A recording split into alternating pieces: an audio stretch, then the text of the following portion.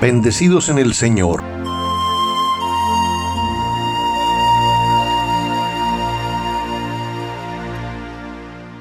Hoy es jueves 3 de noviembre del año 2022.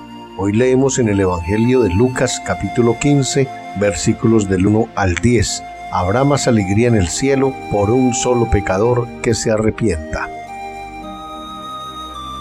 Hoy el evangelista de la misericordia de Dios nos expone dos parábolas de Jesús que iluminan la conducta divina hacia los pecadores que regresan al buen camino. Con la imagen tan humana de la alegría nos revela la bondad de Dios que se complace en el retorno de quien se había alejado del pecado. Es común volver a la casa del Padre. El Señor no vino a condenar el mundo sino a salvarlo, y lo hizo acogiendo a los pecadores que con plena confianza se acercaban a Jesús para oírle, ya que Él les curaba el alma como un médico cura el cuerpo de los enfermos. Los fariseos se tenían por buenos y no sentían necesidad del médico, y es por ellos, dice el evangelista, que Jesús propuso las parábolas que hoy leemos. Si nosotros nos sentimos espiritualmente enfermos, Jesús nos atenderá y se alegrará de que acudamos a Él.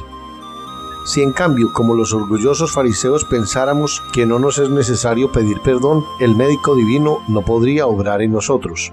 San Agustín nos dice que Jesucristo, Dios y hombre, nos dio ejemplo de humildad para curarnos del tumor de la soberbia, ya que gran miseria es el hombre soberbio, pero más grande misericordia es Dios humilde. Digamos todavía que la lección que Jesús da a los fariseos es ejemplar también para nosotros. No podemos alejar de nosotros a los pecadores. El Señor quiere que nos amemos como Él nos ha amado, y hemos de sentir gran gozo cuando podamos llevar una oveja errante al redil o recobrar una moneda perdida, como nos dice el Evangelio.